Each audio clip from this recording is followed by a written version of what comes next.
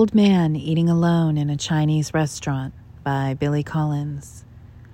I am glad I resisted the temptation, if it was a temptation, when I was young, to write a poem about an old man eating alone at a corner table in a Chinese restaurant. I would have gotten it all wrong, thinking, the poor bastard, not a friend in the world, and with only a book for a companion. He'll probably pay the bill out of a change purse.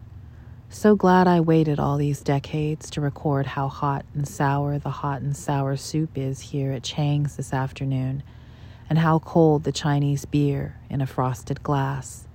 And my book, Jose Saramago's Blindness, as it turns out, is so absorbing that I look up from its escalating horrors only when I am stunned by one of its gleaming sentences. And I should mention the light that falls through the big windows this time of day, italicizing everything it touches, the plates and teapots, the immaculate tablecloths, as well as the soft brown hair of the waitress in the white blouse and short black skirt, the one who is smiling now as she bears a cup of rice and shredded beef with garlic to my favorite table in the corner.